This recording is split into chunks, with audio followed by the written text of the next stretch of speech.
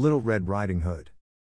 Once upon a time there was a dear little girl who was loved by everyone who looked at her, but most of all by her grandmother, and there was nothing that she would not have given to the child. Once she gave her a little cap of red velvet, which suited her so well that she would never wear anything else, so she was always called Little Red Cap.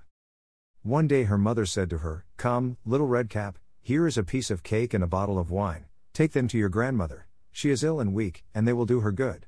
Set out before it gets hot, and when you are going, walk nicely and quietly and do not run off the path, or you may fall and break the bottle, and then your grandmother will get nothing, and when you go into her room, don't forget to say, 'Good morning,' and don't peep into every corner before you do it."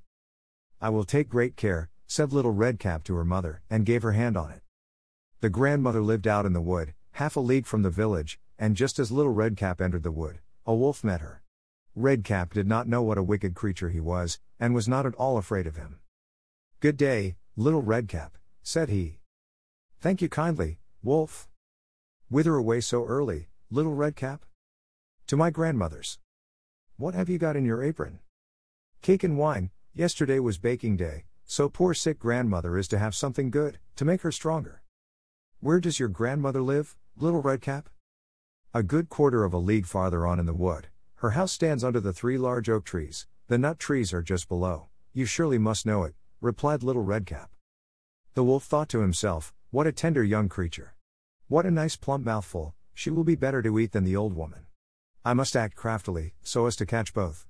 So he walked for a short time by the side of Little Red Cap, and then he said, "See, Little Red Cap, how pretty the flowers are about here, why do you not look round? I believe, too, that you do not hear how sweetly the little birds are singing. You walk gravely along as if you were going to school, while everything else out here in the wood is merry." Little Red Cap raised her eyes, and when she saw the sunbeams dancing here and there through the trees, and pretty flowers growing everywhere, she thought, "Suppose I take grandmother a fresh nosegay, that would please her too. It is so early in the day that I shall still get there in good time," and so she ran from the path into the wood to look for flowers.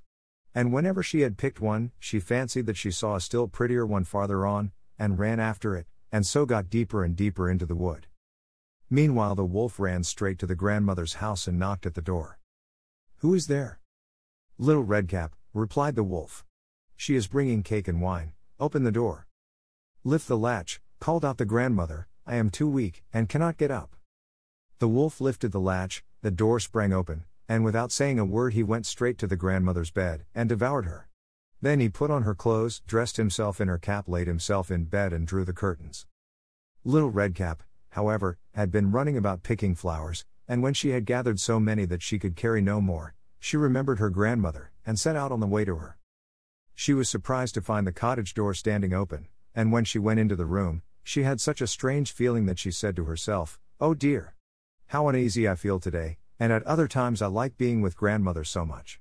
She called out, "Good morning," but received no answer, so she went to the bed and drew back the curtains. There lay her grandmother with her cap pulled far over her face, and looking very strange. "Oh, grandmother," she said, "what big ears you have." "The better to hear you with, my child," was the reply. "But, grandmother, what big eyes you have," she said.